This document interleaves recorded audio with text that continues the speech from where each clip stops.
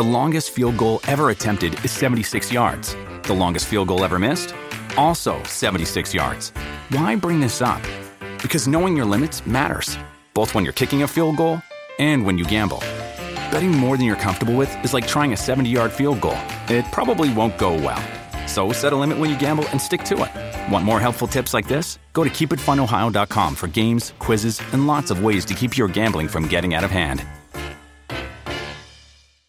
What does motion sound like? With Kizikans free shoes, it sounds a little something like this. Experience the magic of motion. Get a free pair of socks with your first order at kizik.com/socks. Hey, this is Rick Roll from Every Mother's Nightmare, and you're growing up rock. Crank it up.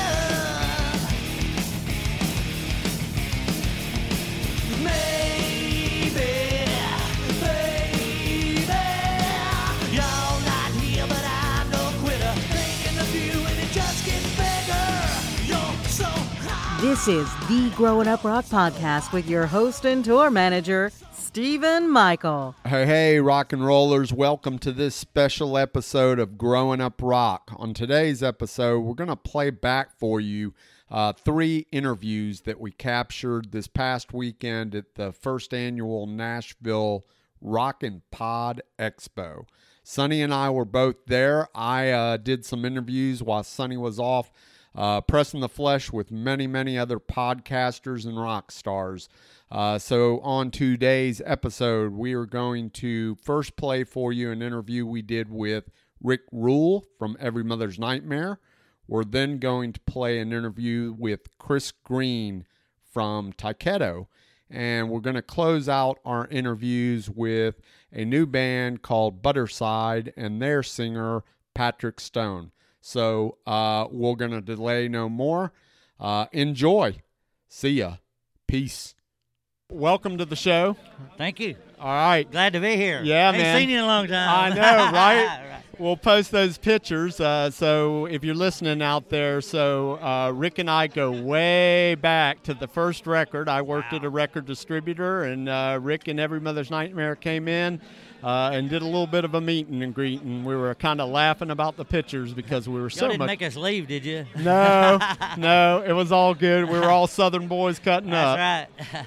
So you guys have a new record coming out in October, right? Yes, sir. Called Grind. Yes, sir. October 6th. Tell us a little bit about that. I'm excited about it because I kind of took the producer that we used. I've been hearing his name and seeing the stuff that he'd done. His name's Justin Reimer, and he's kind of doing a lot of newer records. And he had a little twist with going on with what he was doing. So I went and met with him, and I said, man, I'm old school rock and roll, old day, grip it and rip it. But I went with him. I said, man, is there any way we can put what I do and what you do together and kind of twist it up and see what it sounds like, because, the way they record today is way different than the way we used to do it. But anyway, we tried out a song called Loco Crazy and shot that with him, and man, it was awesome. And, it come out. So the album, we just said, well, let's do the album. And, we run into Bill Chavis from Highball, and he's like, man, let's do a full-length, record. So very happy about it, very excited about it. I don't even know where to start with it, but it's different. It's still old school rock and roll, but it's got a little bit of a new age kind of thing to it. I don't want to say new age, but a modern twist. Yeah, maybe just a little bit heavier edge. Like I heard the single, and it was kind of a little bit thicker sounding. Yeah, it's just got a little meat and taters in it. It's still rock and roll, And correct me if I'm wrong, but you guys reached out and had one of the guys that's in a Saliva play on it. Is that correct? I had we had Saliva, Wayne Sweeney from Saliva play on a track. We had Zach Myers from Shinedown play on a track. That's right. And Jeff Karn, one of the guitar players from my past, played on a couple tracks. Just, anybody come up and say, hey, man, I want to play on that. I was like, good guitar player. Right. Come on in. And even did a song with Jim Dandy at Black Oak, That's Arkansas. awesome. Yeah. So. And now, Rick, you're the sole original guy left. Sole survivor. The sole survivor in Every Mother's Nightmare from those that first album, and the success of Love Can Make You Blind, and of course we grew up to here in the South to Long-Haired Country Boy. Yeah, and The Walls Come Down, and Easy Come, Easy Go, all good stuff, man. Yes, sir. And so it's kind of, you're going strong after all this period of time. You're about to put out a new record. You're excited about that.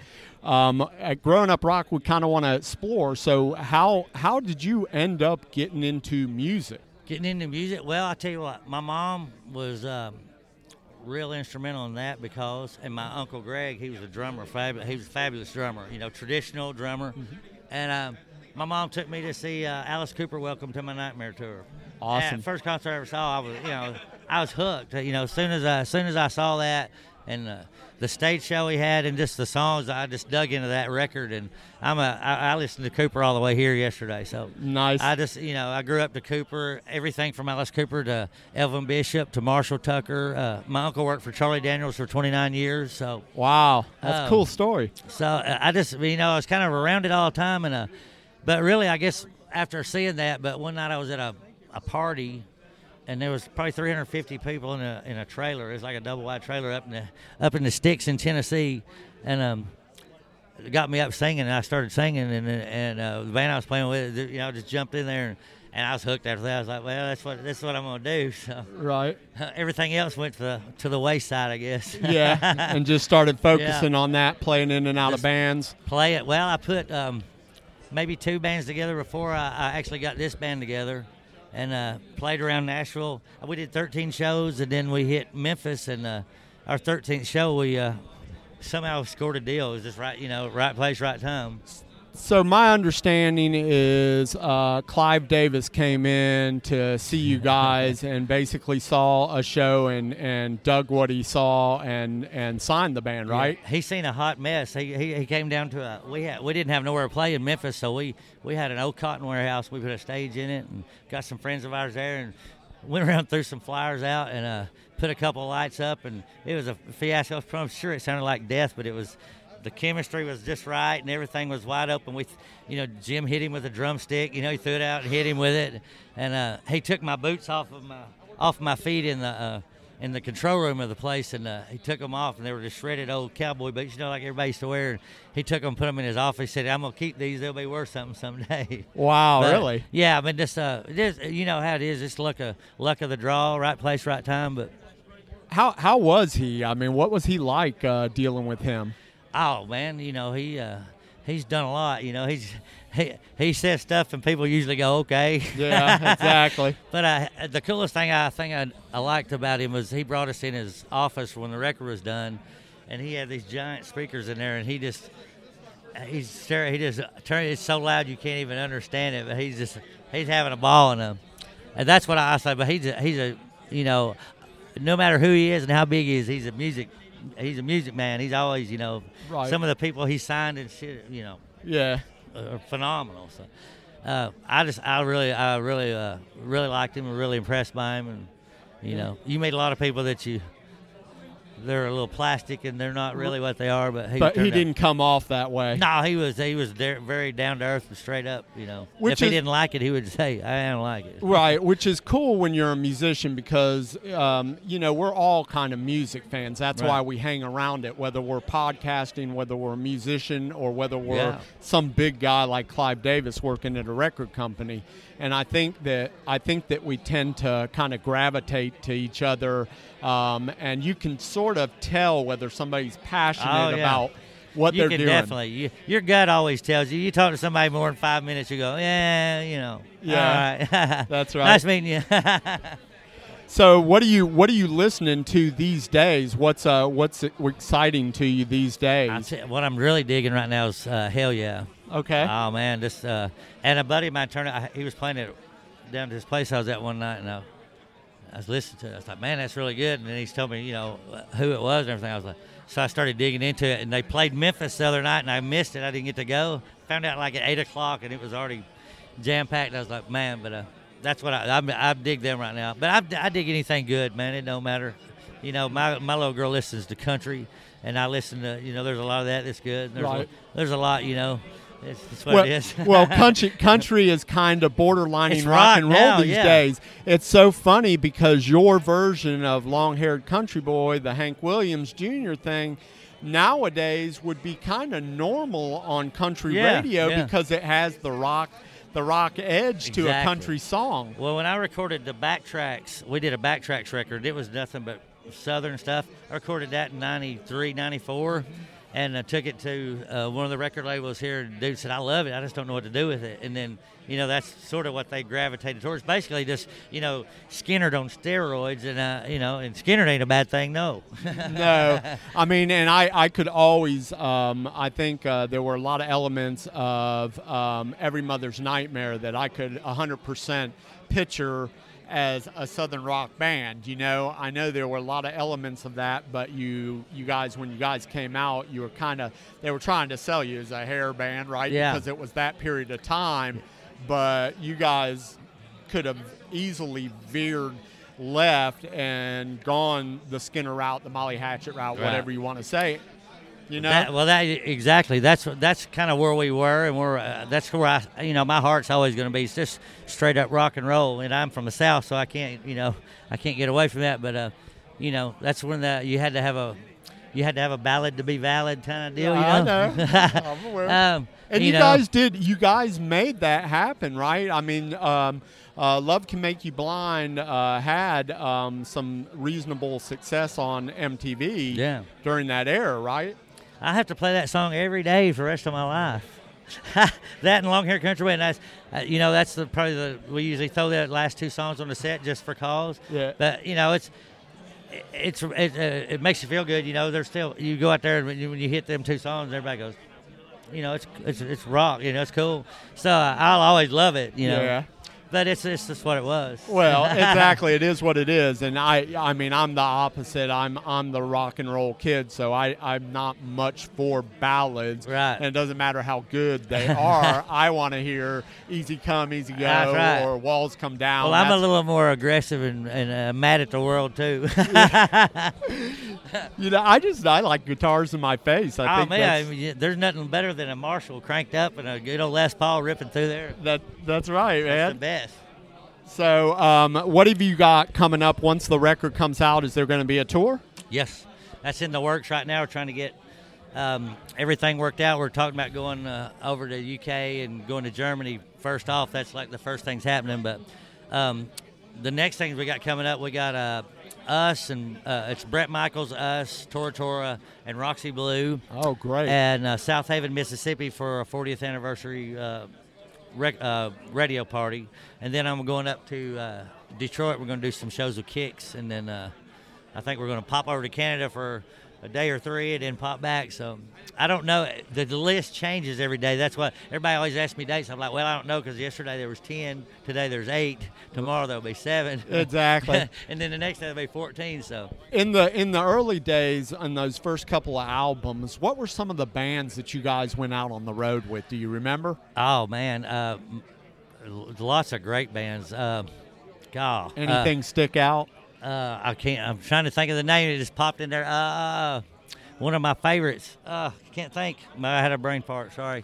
You know, my favorite people that I ever played with was Cheap Trick. I think. That was just, you know, them guys are just monsters. And I know those times are probably a little bit hazy nowadays. Sometimes. Do you have any good stories or anything that sticks out that you remember from those periods of time that was just outrageous? I remember a story, and it's probably, I shouldn't even say it, but I'm going to say it just because I think it's funny now. But we were playing with Wasp at Limelight in New York. And you know, Blackie is Blackie, and but anyway, he had a row of monitors bigger than any stage setup we ever had, and they were so loud. I mean, I couldn't even hear my drummer behind me. They were so loud, and they wouldn't. I was just wanting the guy to turn them down. He goes, "We're gonna touch it tomorrow." I said, "I just need you to turn them down. You can turn them off. I like here." Anyway, so me being the redneck that I am, and he wouldn't turn them off, so I just stood up on top of them while I was talking to these people and poured water in them and burned them up. Wow, awesome. So I got a little shit for it, but, you know. Did he freak out on you? Yeah, the monitor man did. I don't know what Blackie did because I was gone before any of that happened, but, you know, I didn't really do it on purpose, but I just slipped. That's the Southern way, right? That's Ain't gonna the take Southern no way. shit. It's just the Southern way. That's great, man. That guy's got an issue with monitors, I think, because I went and saw Wasp. I don't know. At this point, it's been about 10 years, but I went and saw Wasp in a club, and I paid good money to see him. And he came out and played 2 or 3 songs, bitched the whole time about his monitors, kicked the monitors over, walked off stage, and never came back. See, you can't do that. I was pissed, You just man. pour water in them and blow them up. There you go. There you go. Exactly right. Well, hey, Rick, it's been awesome. I appreciate you spending a little time with us. It's good to see you, man. Good I'm to glad, see I'm you. glad you showed me that picture, man. We'll post the old picture and the new picture that Rick and I are going to take here on growinguprock.com, and you can go check that out. And I'll share that via Every Mother's Nightmare or EMN. You got a website you want to promote? It's our actual website is EMNRocks, all capital letters.com. And then our Facebook page is just Every Mother's Nightmare Band, I think, or Every Mother's Nightmare. Yep. And then anything else you would like to know would be highvolrecords.com. So awesome. Rick, I appreciate your time, my friend. Thank you, sir. Thank you, sir. Si.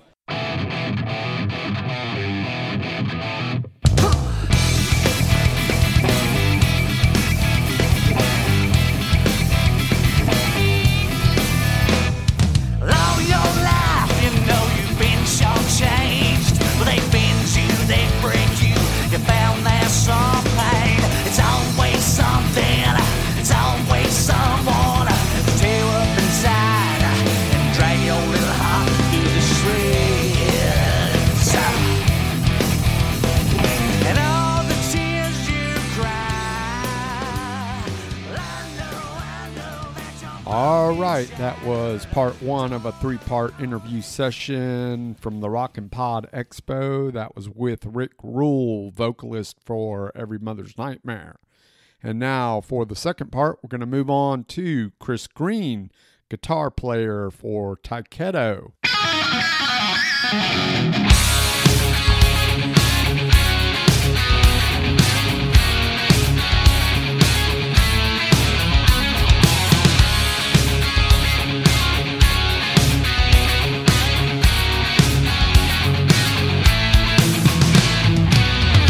It was more than a feeling, more than a song for the pain, a flash of a moment's emotion, more than the heart can contain. Free fly and rising, storm in the gates, held back from reaching it by some narrow-minded heavyweights. I took a shot to the chin, but I'm damn well getting up again. Stand and be tested, tearing down the sky. Sing till you're breathless, tearing down the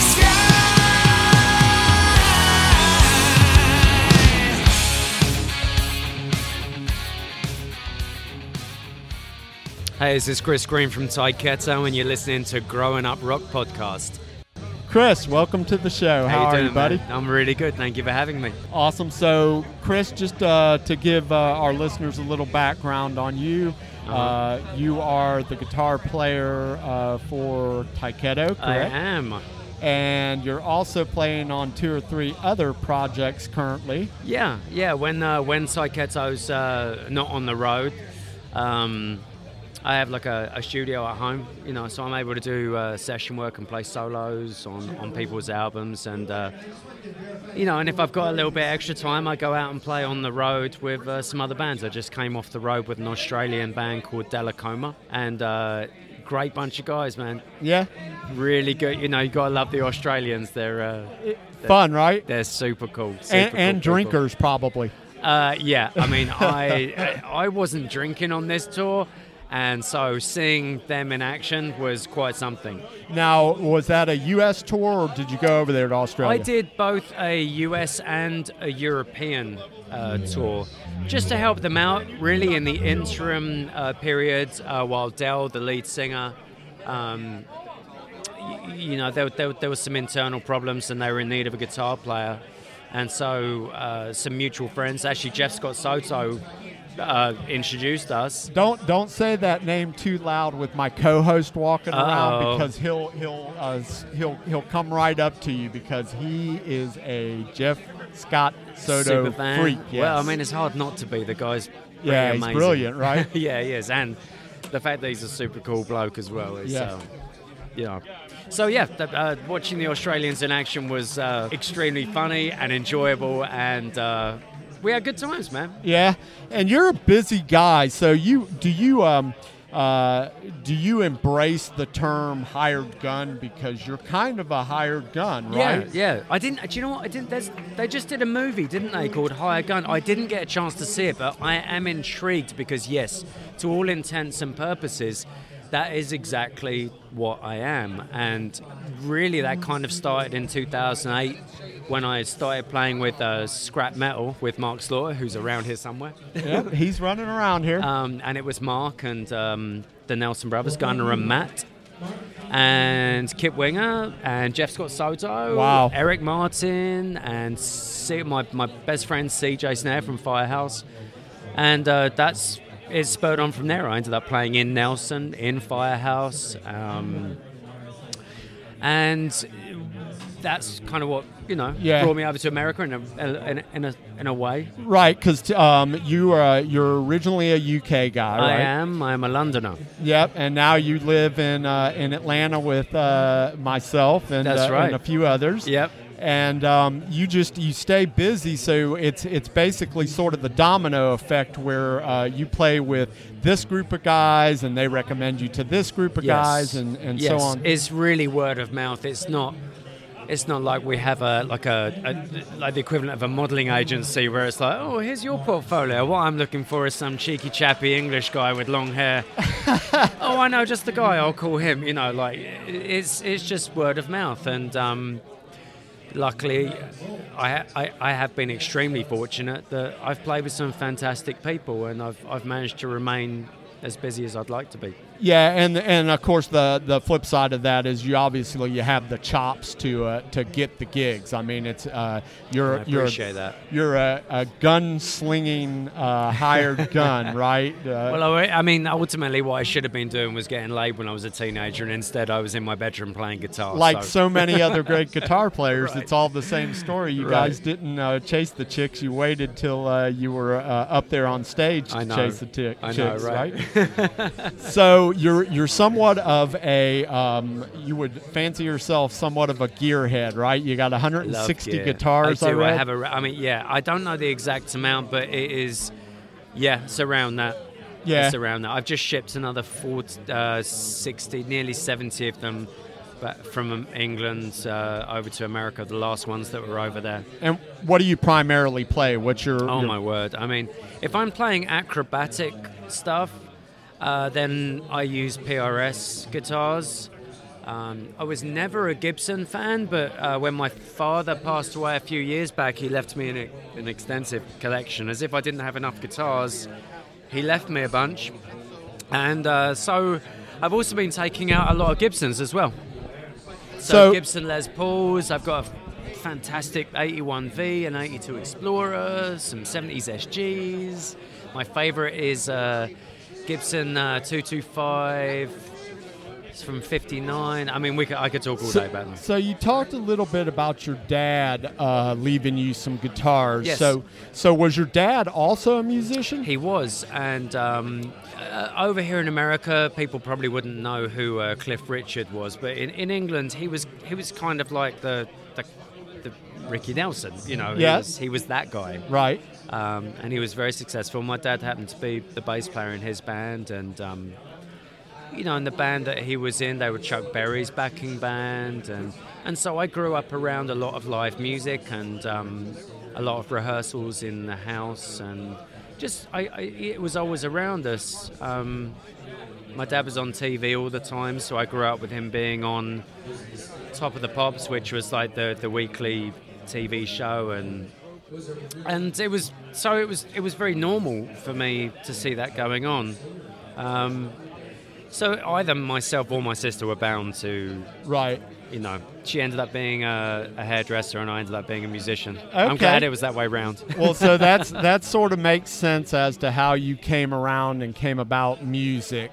What tell us about what initially your dad being a musician maybe got you and gravitated you towards music, but was there anything that you heard or saw that like flipped the switch with a lot of people? It was the Beatles with you? Yeah, absolutely. I mean, I grew up, neither my mother or my father wanted me to be a musician.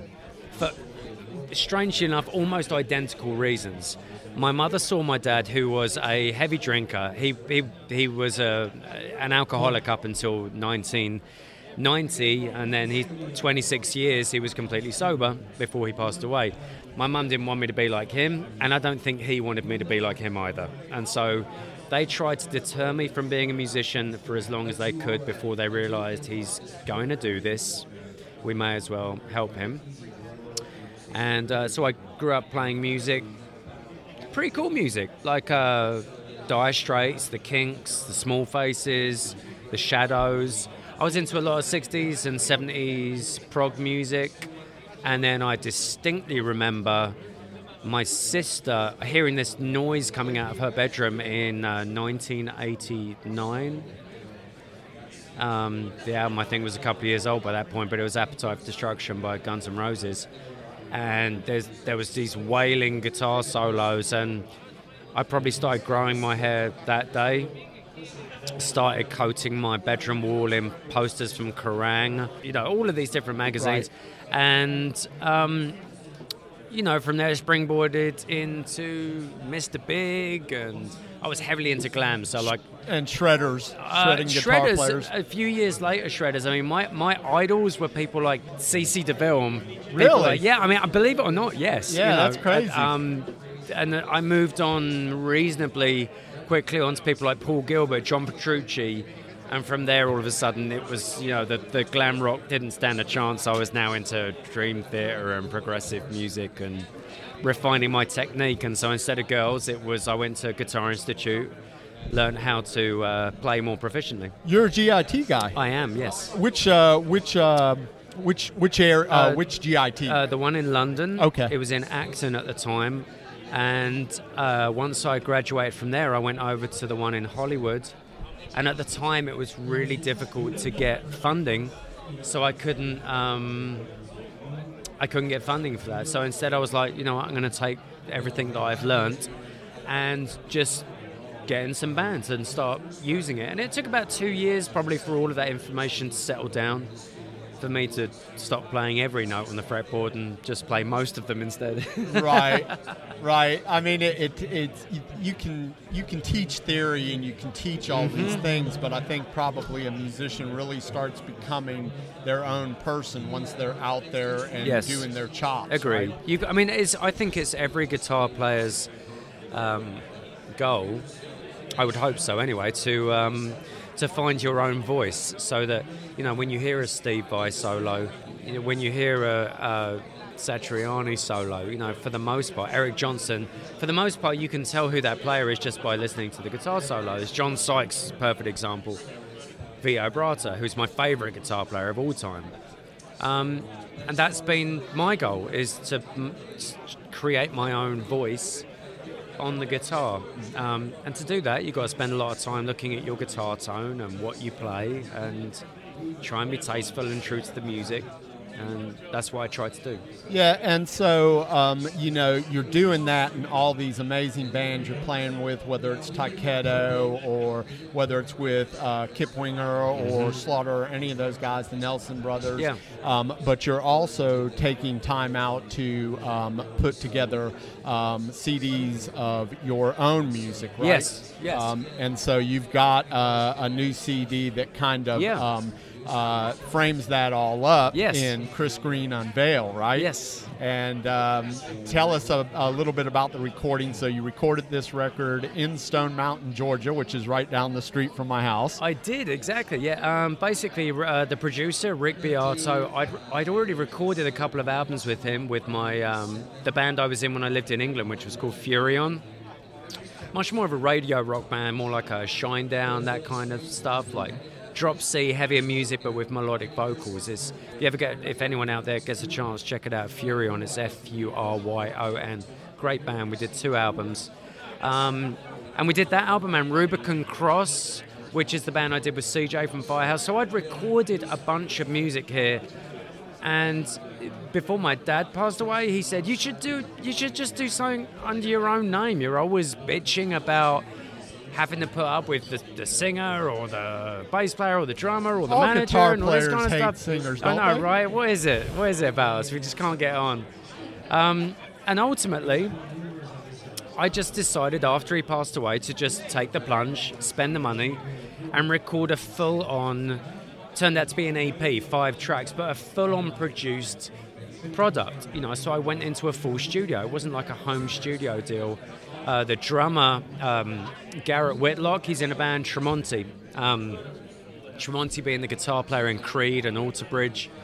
And Garrett came in and played drums. And it's an instrumental album, melodic. And it's got everything about my guitar personality on there, ranging from very, very melodic tunes to neoclassical kind of shreddy stuff to very, very progressive stuff. The last track on the album is actually a cover of my dad's 70s progressive band. So I did an instrumental version of that. So all of the 4-part vocal harmonies are now represented as guitar harmonies. That's Welcome for a Soldier? Yeah. Very cool. Yeah, it was a band called Deep Feeling. They were a really cool 1971 prog rock band. Yeah. Very cool band, yeah. That's awesome. And I can see you, the listeners can't see you, but I'll say I can see you light up when you talk about that, man. I mean, it's in my top 3 albums of all time. I mean, partly because it was my dad, but partly because it was just amazing music. It was... they were really ahead of their time. Pink Floyd were only really finding their feet when Deep Feeling were first starting. This Deep Feeling Guillotine EP was released in 71. It was way ahead of a lot of those prog bands that ended up having the same sound. They just never got the recognition. I mean, look, how many bands are out there that never got the recognition but were there at the time? I mean, for every Firehouse and Slaughter, there was probably 10 other bands that no one's ever heard of that never got and the we still love them, whether we've got one album or 10. Exactly. Yeah, that's great. And so what's coming up for you next? I am going to be... The next thing is a Taiketo tour. We're going to be playing some US dates, actually, for the first time in a long time. That's great. We'll be playing in Green Bay in late October. We'll be playing the Rock and Skull show in Pekin, Illinois, late October, and then we are going to be doing a New York show. Now, this New York show is going to be the first time that Taiketo have played New York since back in the L'Amour days, since the early 90s. So please go to the Taiketo official Facebook page and check out where you can get tickets for that show. It's going to be the first Saturday in November. In fact, you know what? I am going to bring up that right now because I do not want to get that wrong. My memory, as anyone would tell you, is probably the worst of most musicians that you'll ever know. Danny Vaughn's an amazing singer. Oh, he is incredible, and he hasn't lost a note, I can tell you. It's going to be the 4th, Saturday the 4th of November. November 4th. New York City. If you're in the New York area, please get out there and check out Chris Green and check out the Taiketo. details for that on the Taiketo official website and the Facebook page. That'll be followed by a full European tour, by the way, as well. Throughout, for the first time we're getting into Scandinavia, we're going to be England, Scotland, Germany, Holland, The full thing. Spain, Sweden, Norway. Yeah, we'll be all over the place. Yeah, that's great. And then the Taiketo, the last Taiketo record, Reach, which Chris plays on, that's an amazing record. Thank you. It may actually be my favorite Taiketo record. Wow. Thank you. Know, I mean, I have the earlier ones, and I'm more of a guitar-driven individual, so I gravitate towards the heavier stuff more so than the really poppy stuff. And the earlier Taiketo records had some really great stuff on there, but it was also very melodic and a little bit more keyboard-laden for me. Yeah. So, so definitely, if you've not checked that out, the record's been out a while. Go look it up. Reach, the Reach album that we recorded was released last October. Yeah. We're really proud of it. It was a very, worrying moment for me because it was the first album that I'd written with the band and recorded. So if it turned out rubbish, then it was kind of totally on me because I was the only new member.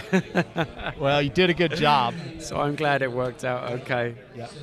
Well, Chris, I appreciate you spending time with us here on Growing Up Rock. Thank you very much for helping me, talk about our music. Yeah, in between your 455 bands and your 355 tours, we'll get you over to the studio in Atlanta, and we'll do a proper sit down, and we'll play. That would be great. We'll play some music that you and I like and talk about rock and roll. Absolutely. All right. I appreciate it, my friend. Thanks very much. Bye.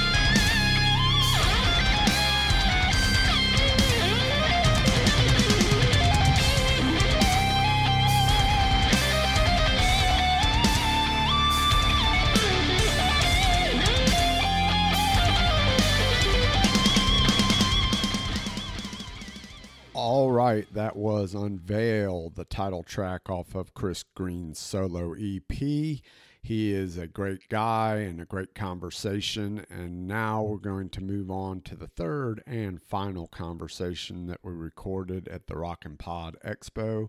It's our conversation with Butterside's Patrick Stone. Butterside, of course, is a brand new band out of Hollywood, California, signed to Motorhead Music, which is Lemmy's record label. And we're going to get into some growing up stories with Patrick. So sit back and enjoy Patrick Stone, Butterside.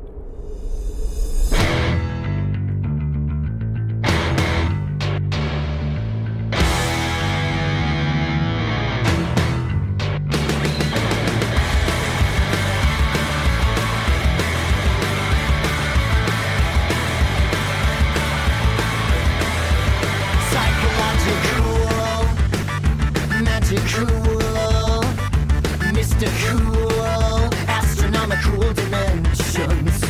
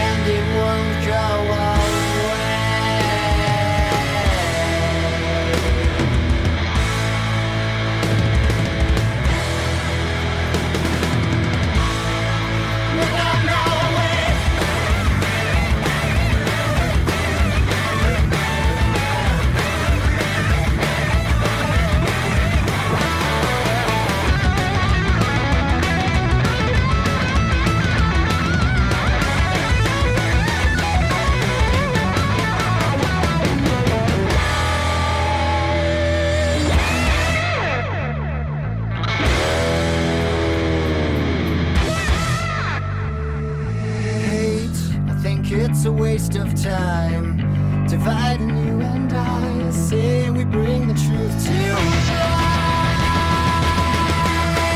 The pain comes every day. Whoa. The pain comes every day. Yeah. The pain comes every day. Whoa.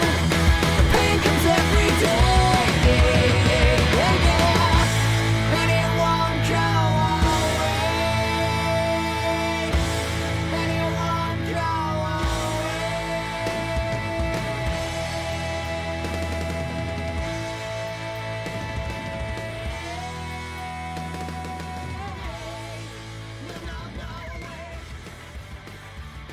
Hello, this is Patrick Stone of Butterside, and you're listening in on Growing Up Rock with your awesome host, Stephen Michael. Hey, Patrick, welcome to the show. How are you, buddy? I'm doing great, man. Thank you for having me so much. It's been a crazy day here at the Rockin' Pod Expo. Absolutely.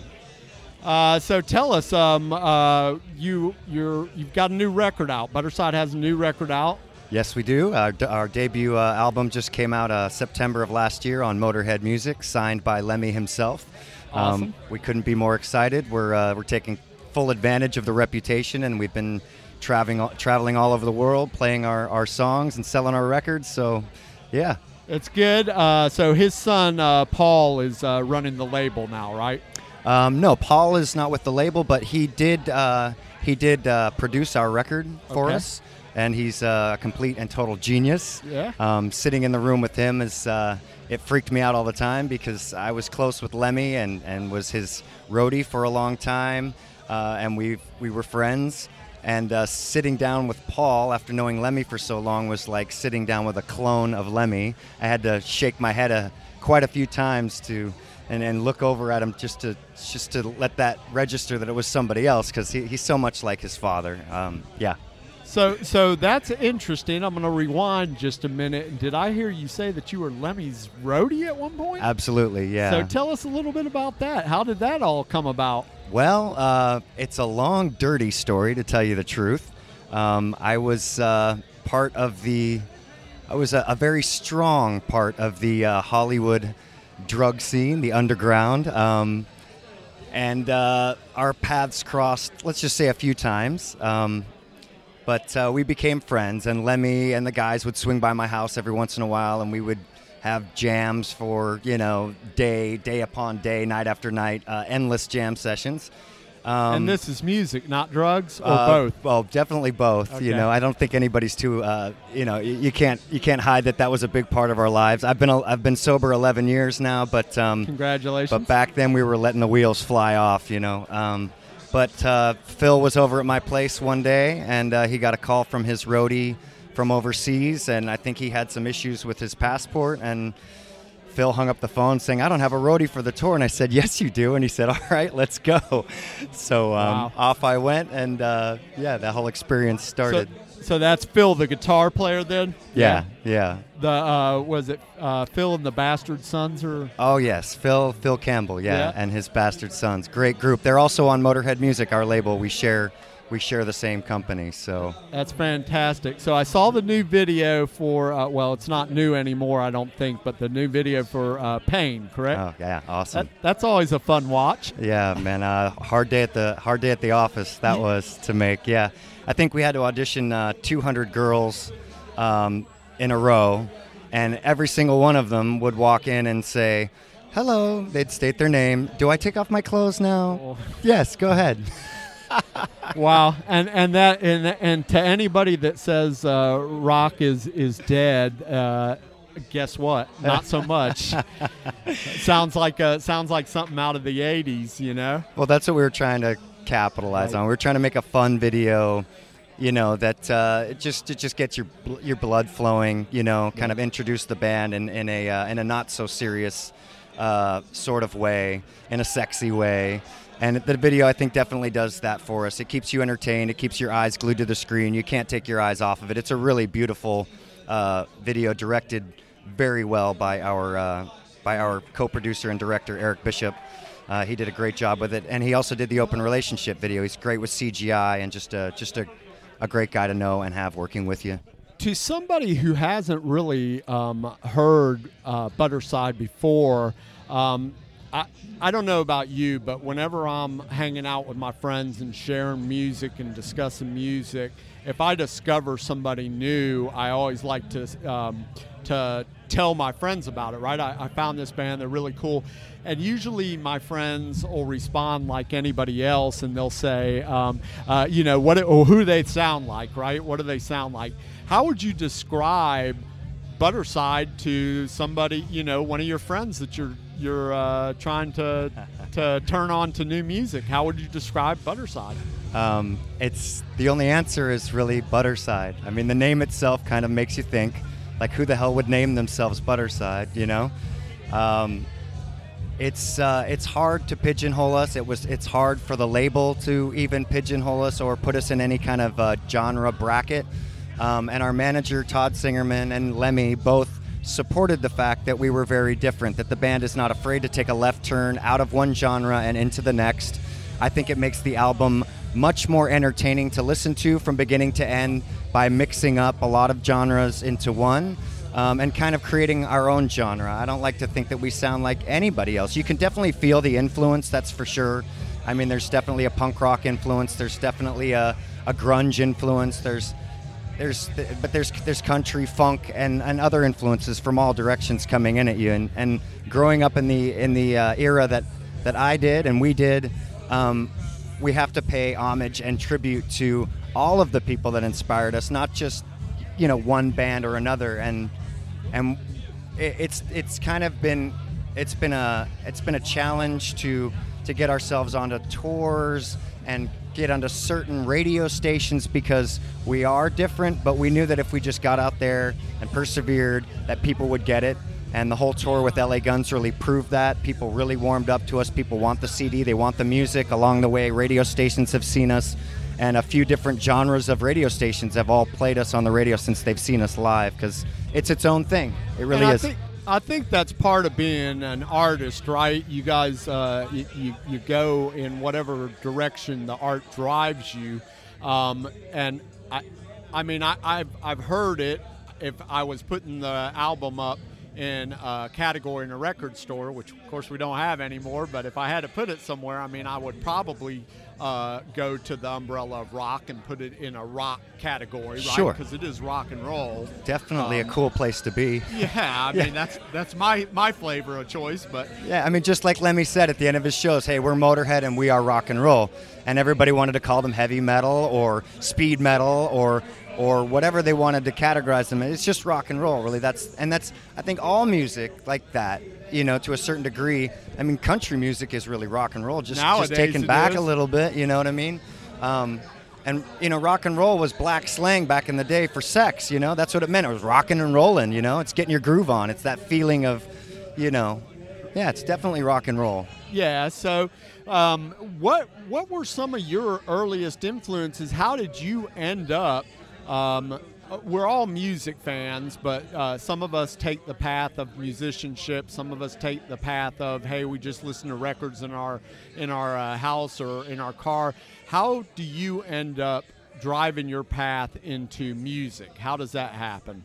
I think the first seed was planted by my beloved departed sister. She gave me my first guitar when I was 8, but way before that, I think my first memories were really digging through her record collection and seeing the Highway to Hell record and the Supertramp record and the Tattoo You Rolling Stones record and just being so interested in the artwork and the whole.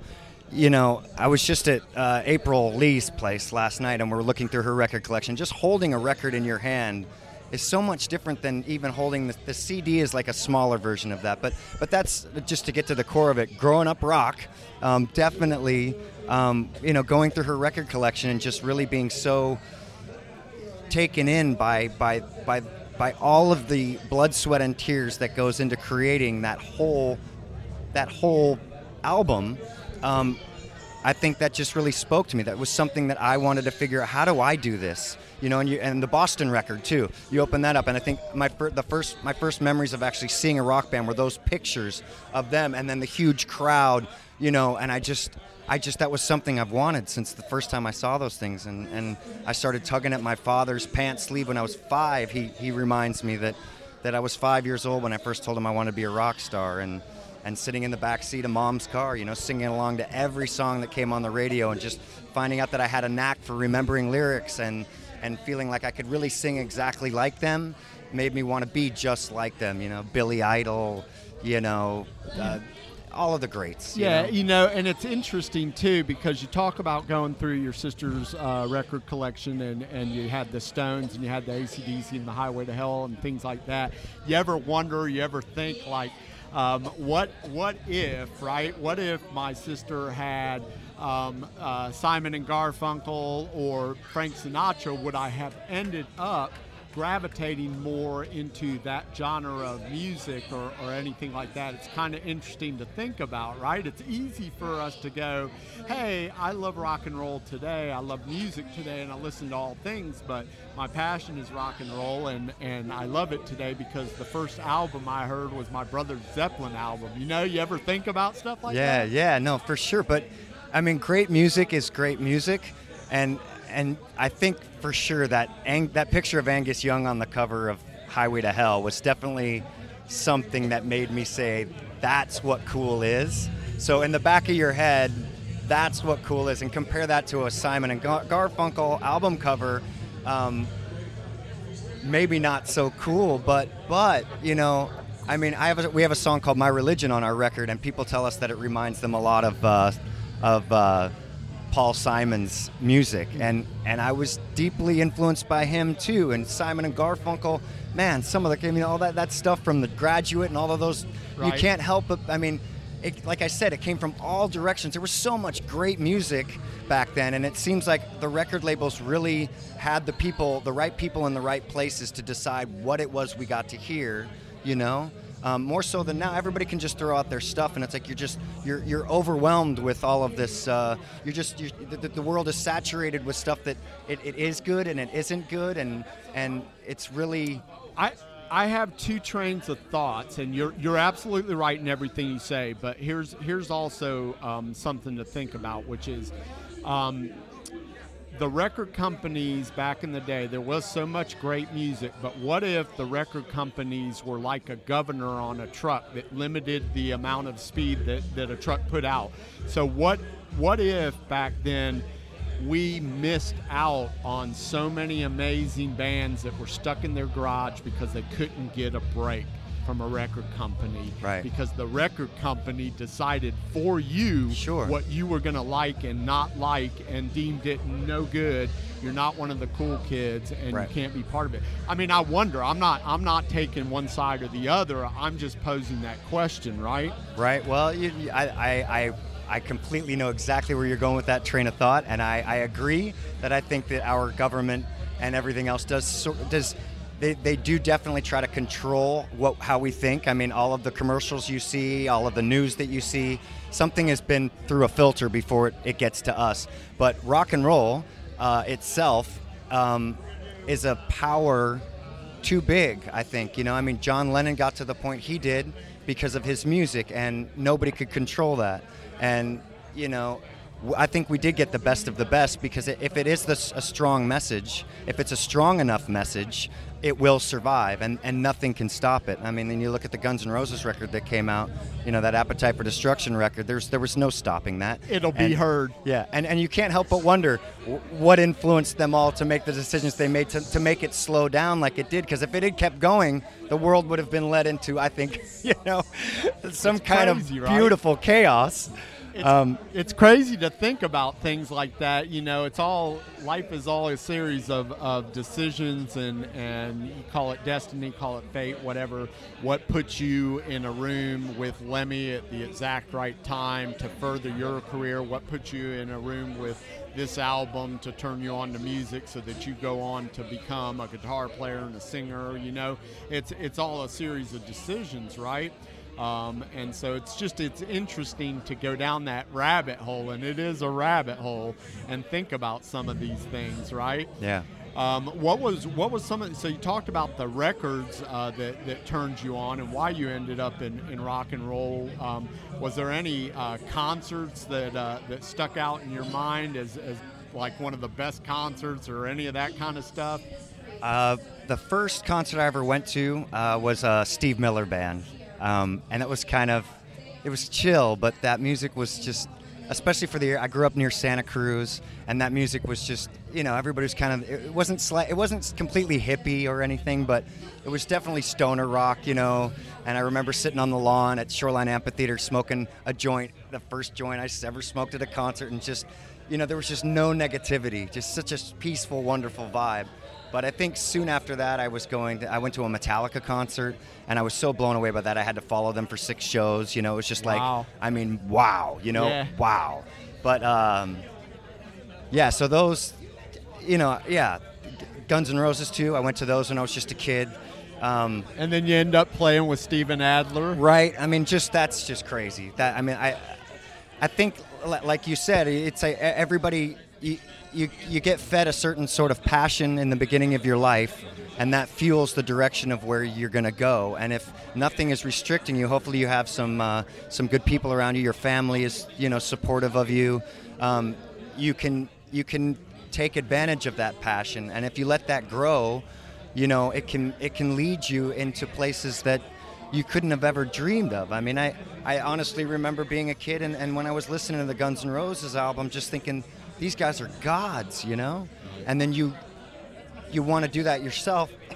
You believe in yourself enough, and you follow that, and then before you know it, you're in a room with those guys, and then before you know it, you're on a tour with those guys, and before you know it, you're telling those guys, right from wrong, and then before you know it, you're saying, fuck this, I'm doing my own thing, right. and then boom, there you are. So right.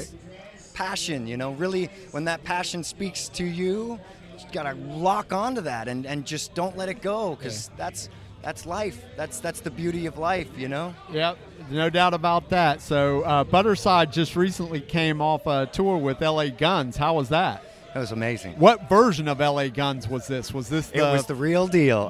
This was Phil Lewis and Tracy Guns. Yeah, okay. finally decided to. I think this is the year for it, right? Yeah. Guns N' Roses kind of opened up the path for all of these groups. Poison's back together.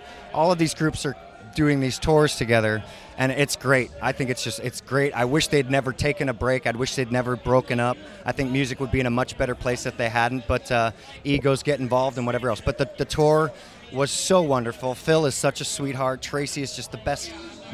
He's just such a great dude. And going into the tour, I didn't know the guys, and I was hoping and praying that they were the real deal and that they were going to help us, because we need all the help that we can get, and we weren't getting anywhere really. We're like, our band is really hard to pigeonhole, and people couldn't decide what tour we should be on, and Tracy and Phil took a chance on us, and the guys at Artists Worldwide agreed to help us out. And Chips Enough, my old bass player from Adler's Appetite, and Enough's Enough was the one who made the introduction, and he's an interesting character. Huh? Oh, he's the best. And interesting to say the least.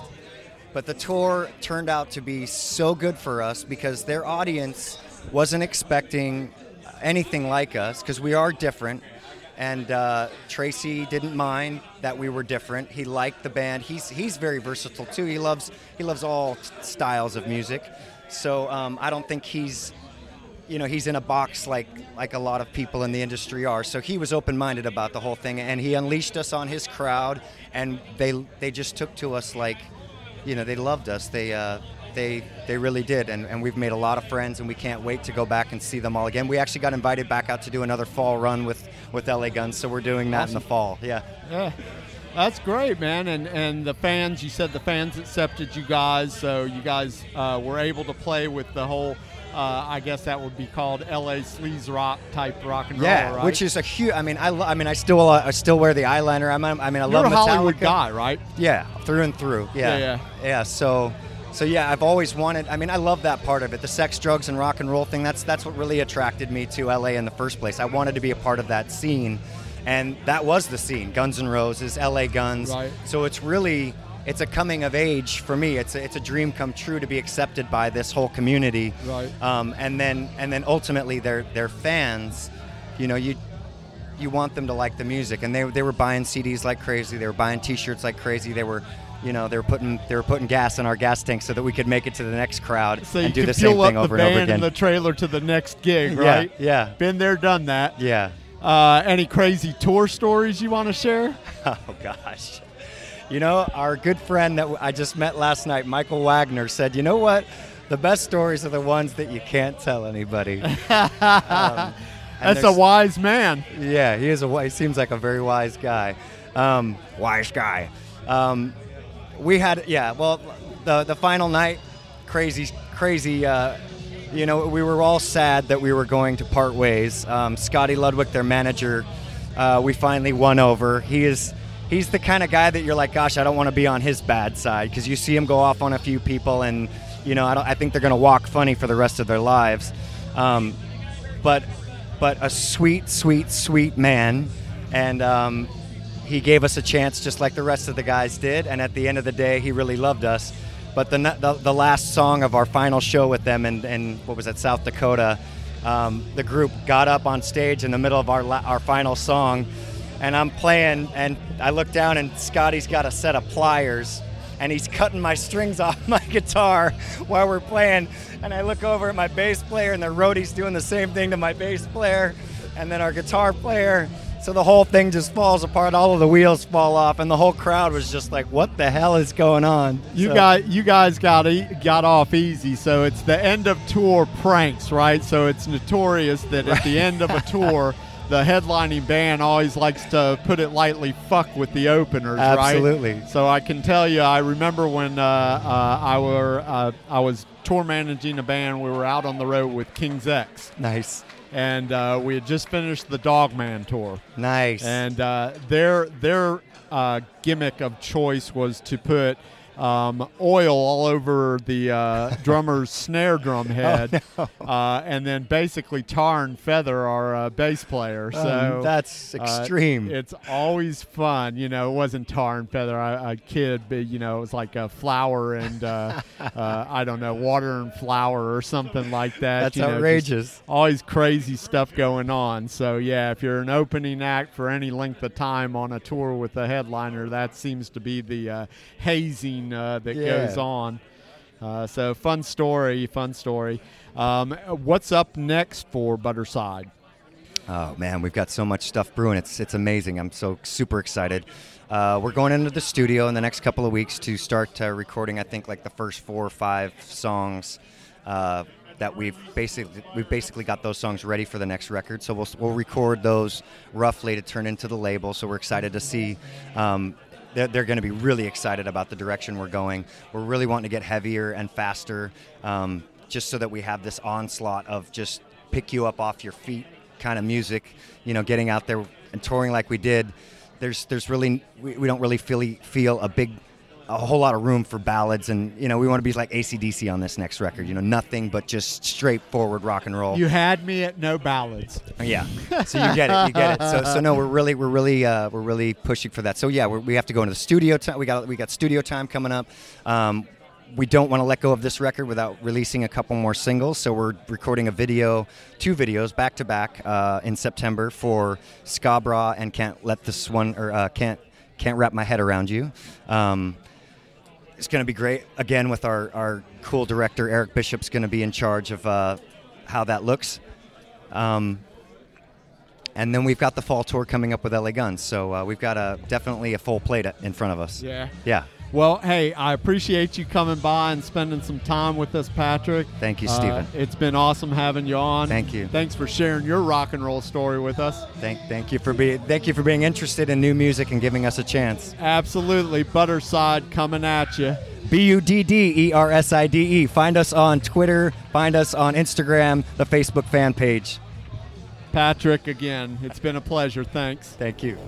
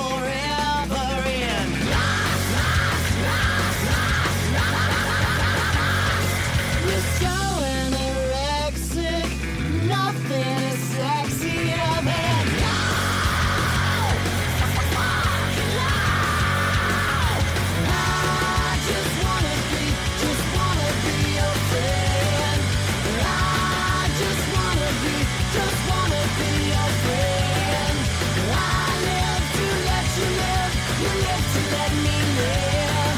I'm everything, you're everything. I wanna be your friend.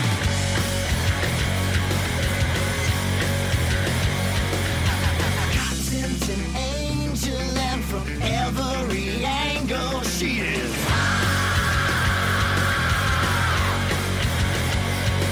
She loves me with honesty. For her I die happily. I was fucking blind. I just wanna be a friend. I just wanna be a friend. I live to let you live. You live to let me live. I'm everything, you're everything. I wanna be a friend.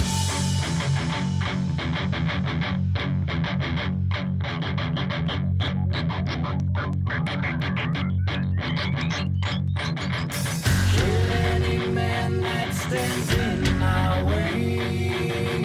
Kill anything that stands in my way. There's nothing in this world I won't do for you. There's nothing in this world I won't do for you. There's nothing in this world I won't do for you. I swear to fucking God I'd kill for you. Kill any man that stands in my way. Kill anything that stands in my way. I just wanna be a friend. I just wanna be a friend. I live to let you live. You live to let me live. I'm everything, you're everything. I wanna be a That was Butterside with Open Relationship, and that was the final of the 3 interviews we have completed with Patrick Stone from Butterside. It was a fantastic weekend at the Rock and Pod Expo.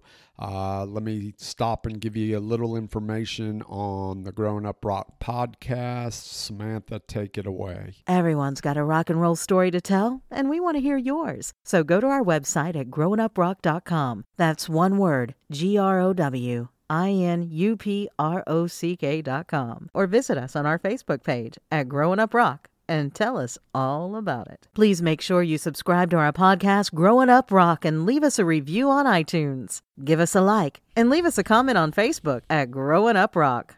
Yep, we count on your reviews in iTunes, and we count on you to like our Facebook page. And like we always say, let us know what you like, what you don't like. We're only trying to get better as we go through the weeks, months, and years here at Growing Up Rock. Anyway, that's pretty much it for this little special edition of Growing Up Rock. We hope you've enjoyed the 3 interviews that we've conducted. And hey, until next week, that's it. Later.